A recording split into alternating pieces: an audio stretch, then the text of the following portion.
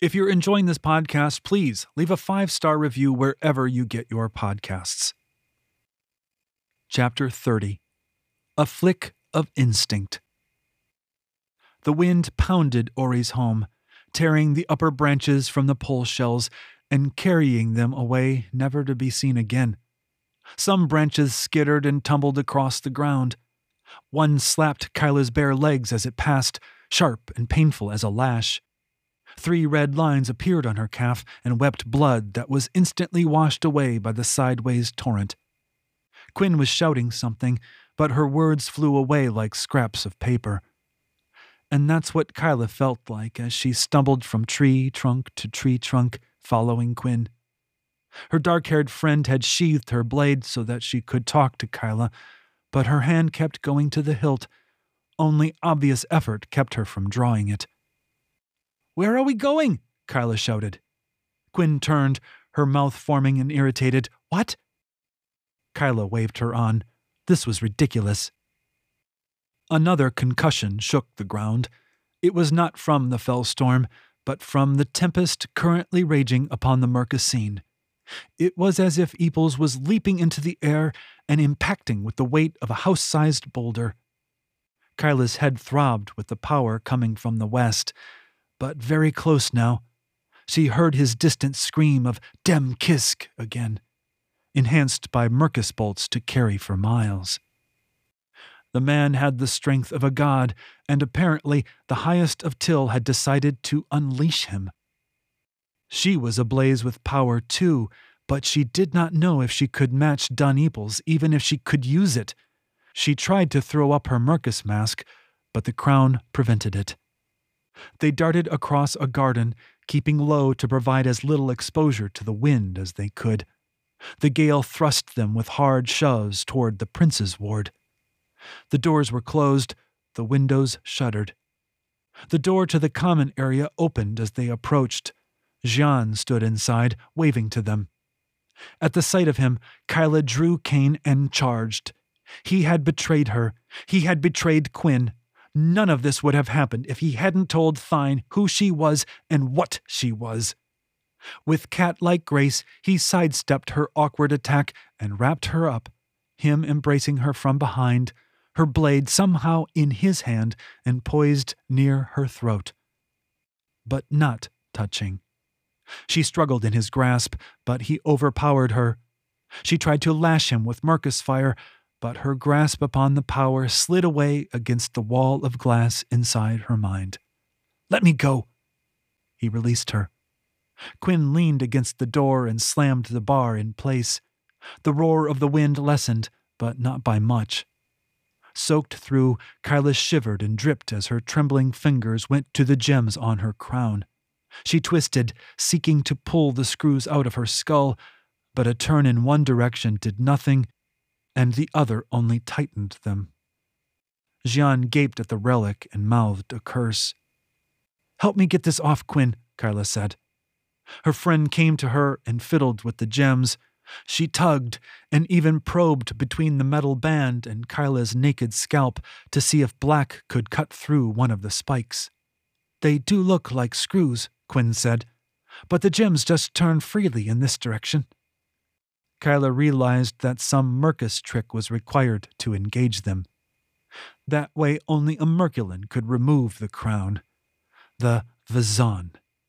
"I guess I'm kill-damned and kissed," she said in frustration. "Climb the north wall," Knack sent, voice very distant, very desperate. "Henley says." "North wall," Kyla said aloud. "Why?" She stepped away from Jian, putting a chair and table between them. He flipped cane, caught it by the tip, and presented the weapon to her, hilt first.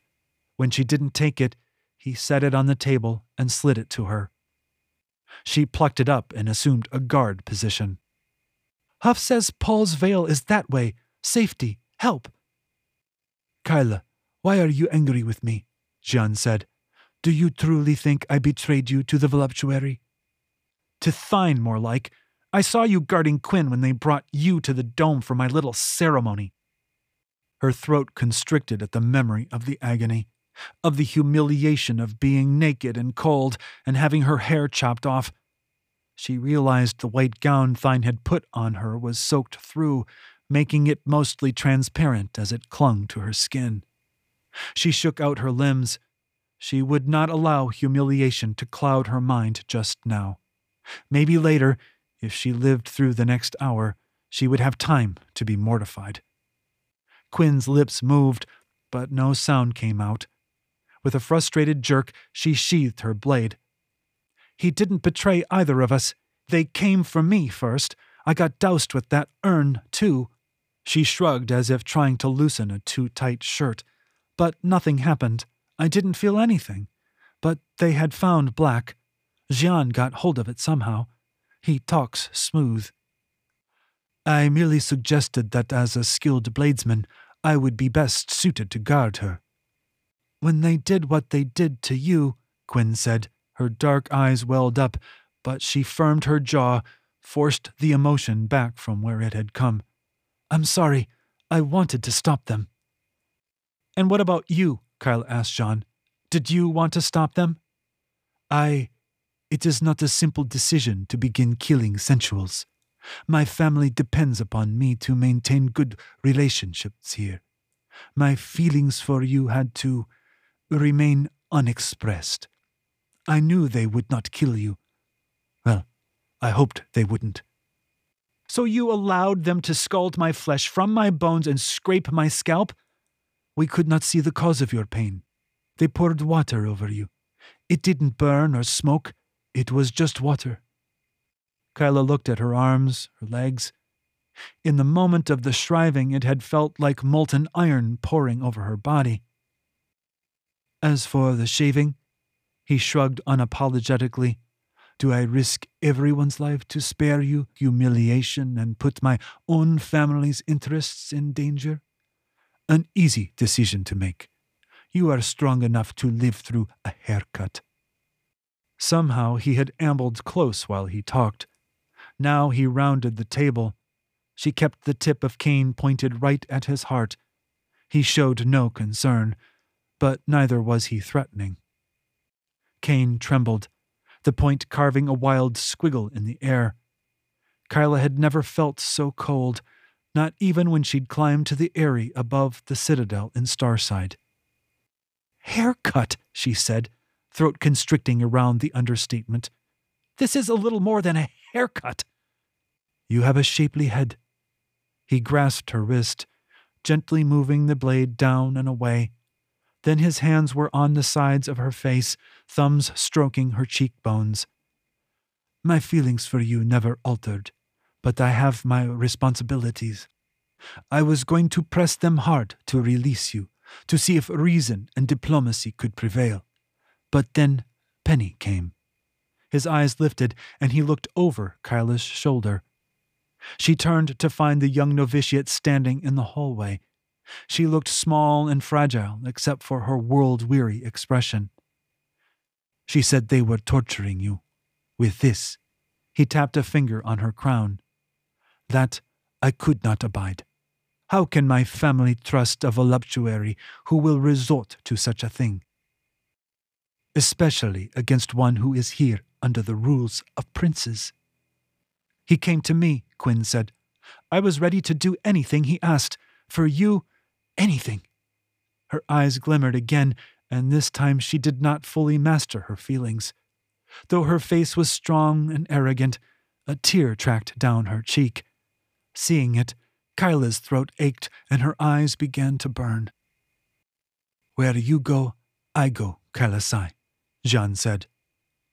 Kyla could not draw her eyes away from Jean's. She wanted to believe him, but she didn't understand what he was talking about. Who was this family? Why would a merchant's son need to be so diplomatic with the way of Ori? You're not a merchant's son, she said. I never said I was. A roar blasted from the sky. Damn Kisk! The ward shook with the declaration. Another inhuman roar carried to them on the wind and was followed by a tremor in the earth. Kyla could not help but imagine Duneples had become a giant, and every step smashed huge footprints into the land. Jian smiled. We can discuss my family later, but know this. I swear to help you however I can, but I am no Merculin. Whoever it is that calls so loudly, I cannot fight him." He smiled, such a soft expression. "But I've always known that you do not need my protection." Kyla wanted to fold into his arms, hide in his warmth. She wanted to say, "Yes, I do. I need it. I have always needed it." But she said nothing as her arms wound around him and pulled him close. "I'll protect you," she said after a long moment. "But I can't do it with this kill-damned tiara bolted to my skull." "I can help with that," Penny said. The girl came forward, and with the imperious gesture of a teacher motioning for a pupil to approach, she curled her fingers. Kyla noticed the faint haze of Mercus around the child, and hope sprang to her chest. She disentangled herself from John's arms and knelt, head bowed. The girl came alight with Mercus and gently touched the gems at the back of Kyla's skull, then the ones over her ears, then temples, and finished with the one between Kyla's brows. The crown released with 7 sharp clicks, a satisfying sound like the shackle of a heavy lock releasing.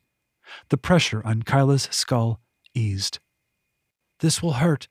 The gem spikes go deeper than you'd think," Penny said. She set about unscrewing each of the gem spikes. "How do you know so much about this thing?" Kyla asked. The girl merely looked at her and blinked. The world-weary expression suddenly explained. She knew about the crown from direct experience. Kyla felt the rasp of metal against the bone of her skull. It made her teeth buzz and ache. Quinn gagged and turned away.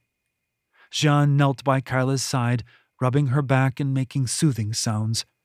When the crown came off, Penny shook it so that droplets of Kyla's blood fell from the 7 sharp spike points.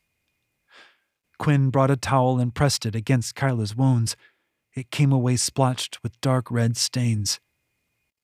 "The holes will have already sealed," Penny said, "but there will be scars." Kyla probed the area of each spike penetration. The skin was whole but tender. She shivered and was overtaken with an immediate need to get out of her soaked robe. Her room was as she had left it. The sensuals had not bothered to collect her trousers, top, and vest. With a little feat of power, she dried herself. She had just strapped Kane to her leg when Neeple's voice erupted. "Damn Kisk! There!" The ceiling shook and rattled.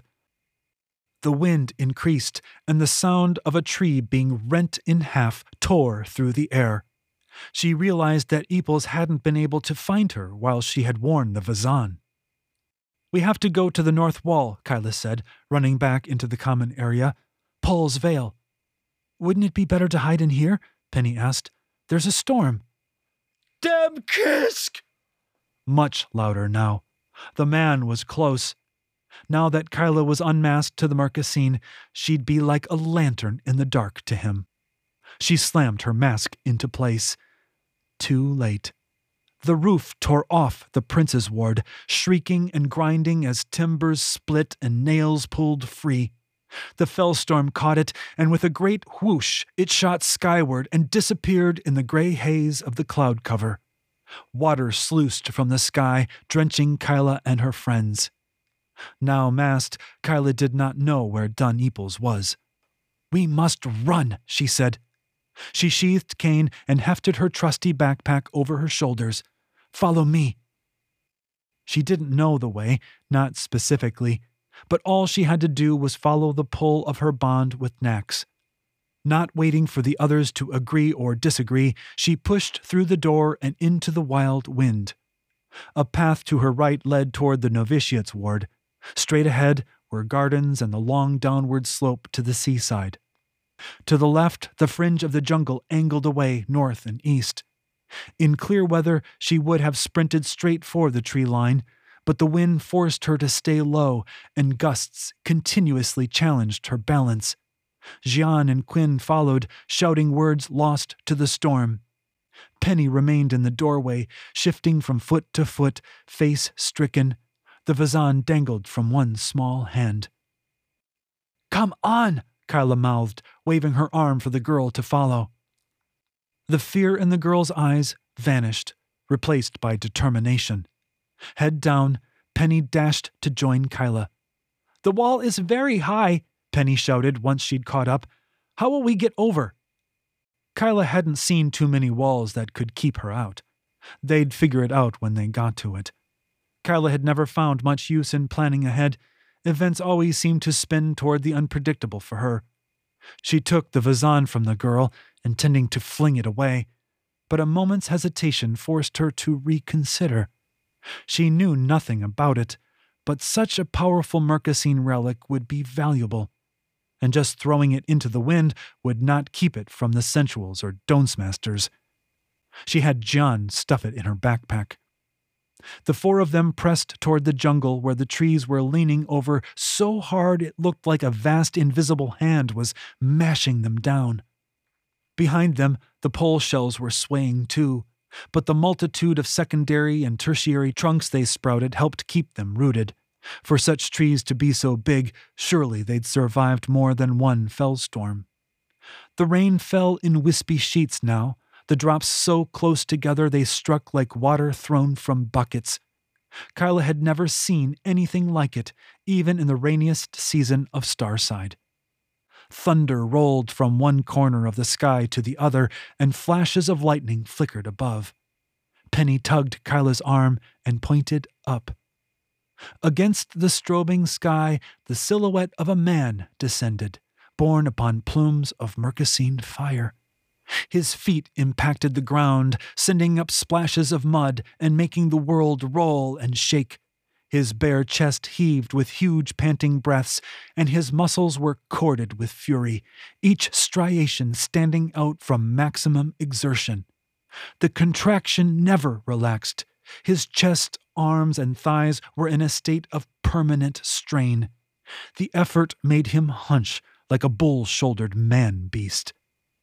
Kyla had seen Dun Eeples only briefly before, long ago in the subterranean cavern city of the Thinnies. She had been so focused on saving Nax from drowning, she hadn't spared him more than a glance. Then, not long ago, this man had tried to kill her in the Hargath's chambers, while Kyla had been in the thrall of the ancient seer. She had not seen Dun Eeples then, either. But here he was, thin hair plastered to his scalp and runnels of rainwater pouring from his sodden beard. He wore ragged breeches, ripped at the thigh by his straining muscles. His form was monstrous in its pose of constant exertion. His muscles were carved so deeply he looked like a moving statue of Kill himself. Lips pulled back in a snarl and his jaw thrust forward, he leered with unmasked insanity. "Kyla Sai," he growled. "Dem Kisk." He pointed his finger and started toward her, hands stretched out as balls of swirling Mercasine light formed above his upturned palms. Kyla recognized the Mercasine thrum. He'd been using this same feat before he came to find her. She wondered if any at Till's tower still lived. Quinn had black in her fist, and she already circled to flank the man. Her hair flew wildly in the gale, and her black cloak flapped behind her like crow's wings. Jean, too, had a weapon out. Kyla pushed Penny behind her. She would end this, now. She sought the iron in Dun Eeples' blood. The man felt her Mercus, and with a twitch of his own mind negated the heat she'd summoned in his veins. Of course he would be prepared for such an attack. This was what she'd done to all those poor Thinnies. It was that display of power that had driven Dun Eeples mad and made him certain that Kyla was Dem Kisk. He threw his arms forward, hurling the glowing balls of Mercasine. They shone blue and blurred straight toward her, unaffected by the wind. Kyla's Mercus senses heard the doom toll of the bolts and felt the strange tingling power each globe contained. But she didn't understand what she sensed, except for the dire power it contained. Something darted before her just as both spheres struck her chest and threw her off her feet. Her limbs twitched as jolts of mercosine coursed through her muscles. If she screamed, she didn't hear it. When she struck the muddy turf, all her breath burst from her lungs. Muddy water poured into her mouth, choking her. The scent of burning flesh stung her nose and then was gone in the wind. Coughing and convulsing, she dug at the earth, straining to raise her head from the mud. She was alive, and it was all she could say. Her mind couldn't grasp how she had even come to be where she lay. A sharp cry brought Kyla's attention to the present moment. It sounded like Penny. Kyla pushed up, arms feeling as weak as lengths of slack rope. Her will was all that remained to her now. She dug for it, like rooting in the garbage heap behind an inn for a bit of unspoiled food. There was never much sustenance to be found in such places, but Kyla knew from long experience that if she just kept digging, a morsel would turn up. And so she groped deep inside herself and found a crumb of will, enough to get her onto her feet and leaning into the wind. Her body still tingled with the effects of Veeple's mercosine attack. That it hadn't burned her to ash or blown her apart was a miracle. She knew how much power the man had put into the attack, and yet she'd lived. Now she saw why. Jean lay on the ground, arms splayed out. His blade was still clutched in his hand. One foot twitched up and down. His free hand, too, moved in quick jerks, as if his fingers were manipulated by some unseen puppeteer. He had come between her and the attack, absorbing into his own body much of the power meant to destroy her. Dropping her mask, she shot her senses out, seeking Dunneeples. There. She looked up in time to see him plummeting toward her. The same spheres of power already formed over his palms. She saw into the Mercus bolts now. She formed her own, latching onto Cain with her power and pulling the blade from its sheath without use of her hands. With a second manifestation of her power, she shot the blade in a blur of violet at the descending madman. He sent one of his glowing spheres to intercept the blade.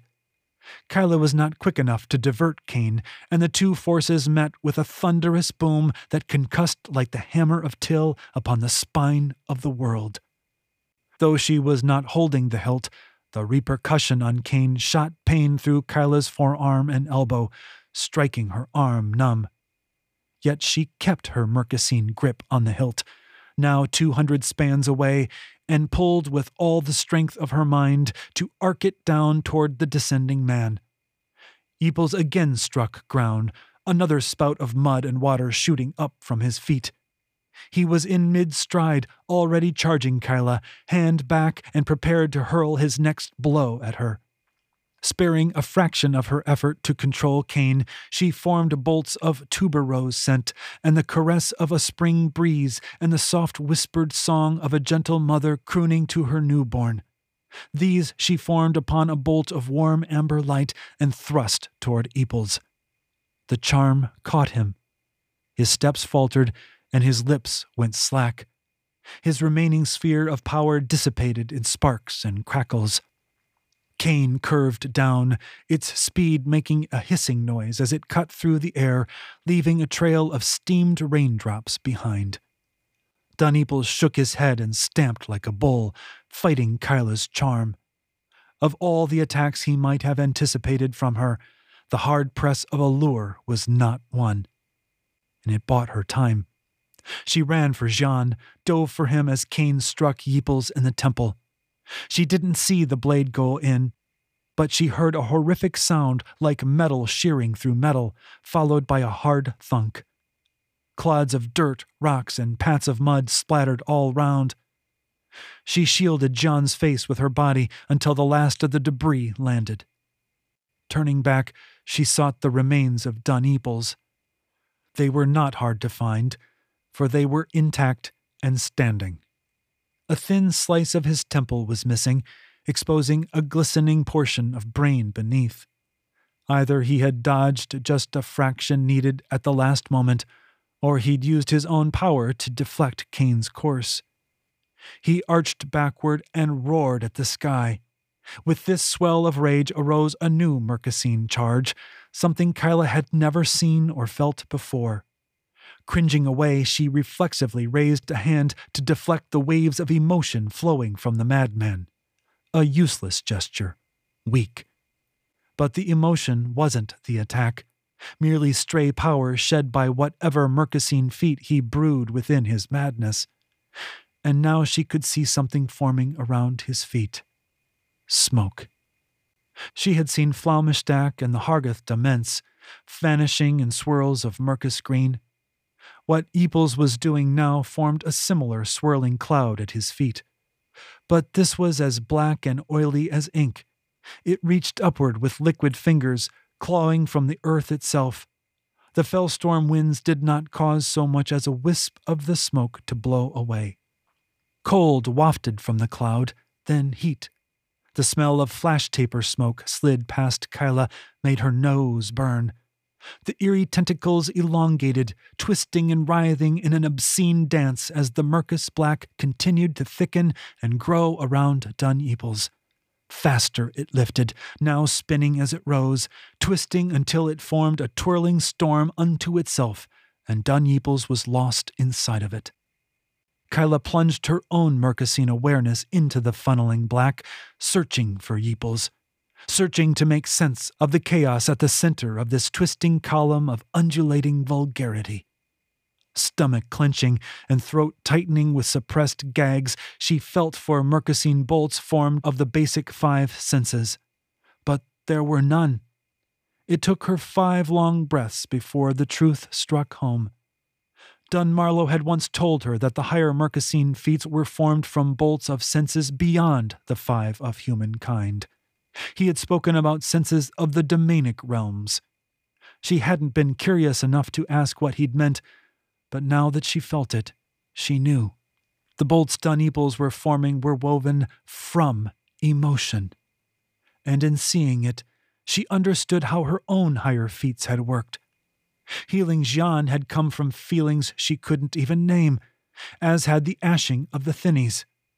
What she felt pouring from the black cloud was a stew of rage, hatred, righteousness, and the vile stirrings of animal hunger.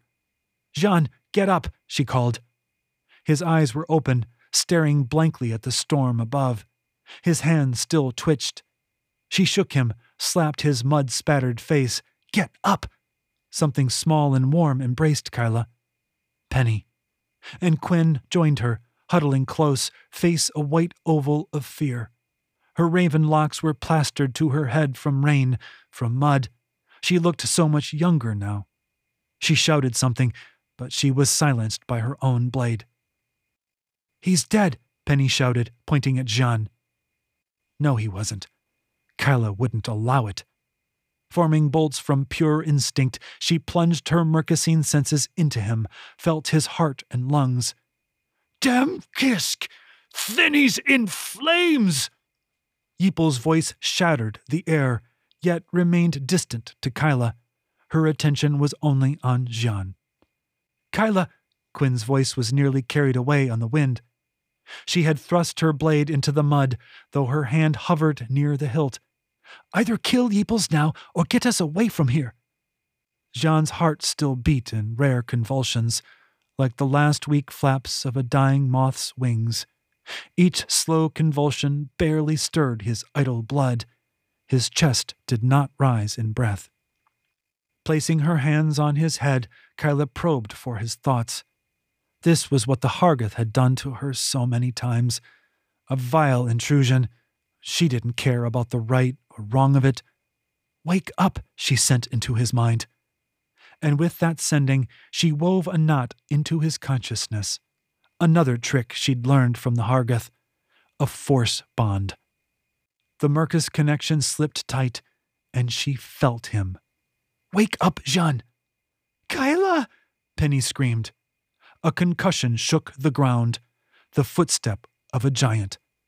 Kyla glanced back to see the black whirlwind surrounding Duneples had taken form. Towering over her was a figure as tall as a pole shell, each leg as thick as a tree trunk, and arms that extended in wisps of black smoke. The head was an incoherent smear of black punctured with eyes of fire. "Jean!" she sent. He jerked up, eyes rolling into his skull and limbs trembling. She didn't wait for him to gain control of his body, but grabbed his arm and pulled. Quinn took the other. Together they got him onto his feet. His convulsions stopped and he sagged, forcing the women to support his lead-solid body. Kyla sought Cain, which had buried itself in the earth after slicing through Duneples' head. With a Mercosine pull, it flew toward the black monster Yeeples had summoned. Or perhaps the hideous creature was entirely Duneples himself. Amidst the flows of her own power, she felt the slow build of his next assault, a blend of hate and rage. It filled the air with an icy carrion stink and made the rain turn to pellets of sticky black that scalded her skin. Penny huddled behind Kyla, crying and screaming, "Stop! Please stop!" But it would not stop, not until Kyla put an end to it. She didn't know what sort of attack Yeeples was forming, but she doubted it would be the glowing orbs that had failed to kill her. This was something vaster, deeper, a power pulled from the rancid heart of death. That it was taking these long moments for Yeeples to collect spoke to the enormous amount of Mercosine he was bringing to bear. Kyla's legs were trembling, her body shivering. She hadn't recovered from the abuse of the Vazan, let alone the power of the storm, the blows she'd taken, or the stark fear Yeeples' madness had driven through her gut. She didn't know how to kill him, or stop him, or even defend against what he was preparing to throw at her. If she were the only one in danger, she would stand and fight. End it forever, one way or the other. But her friends would die by Yeeples' hands merely for being near her when she took the brunt of his assault. She couldn't allow that. Quinn was right. They needed to leave. She felt for Nax, north, past the wall. "Hold on to me, all of you." She hugged Jean's limp body close. Raising her fist, Kyla let go of thought. Desperation guided her to form bolts she had seen but had never attempted. A swirl of green fog rose from the ground at her feet, and then, with a flick of instinct alone, she wielded the Mercosine bolts and let them go. The storm muted. The raging black monster of hate blurred behind a shimmering wall of green haze, and then the chill of ice water flowed down her back, and the world vanished.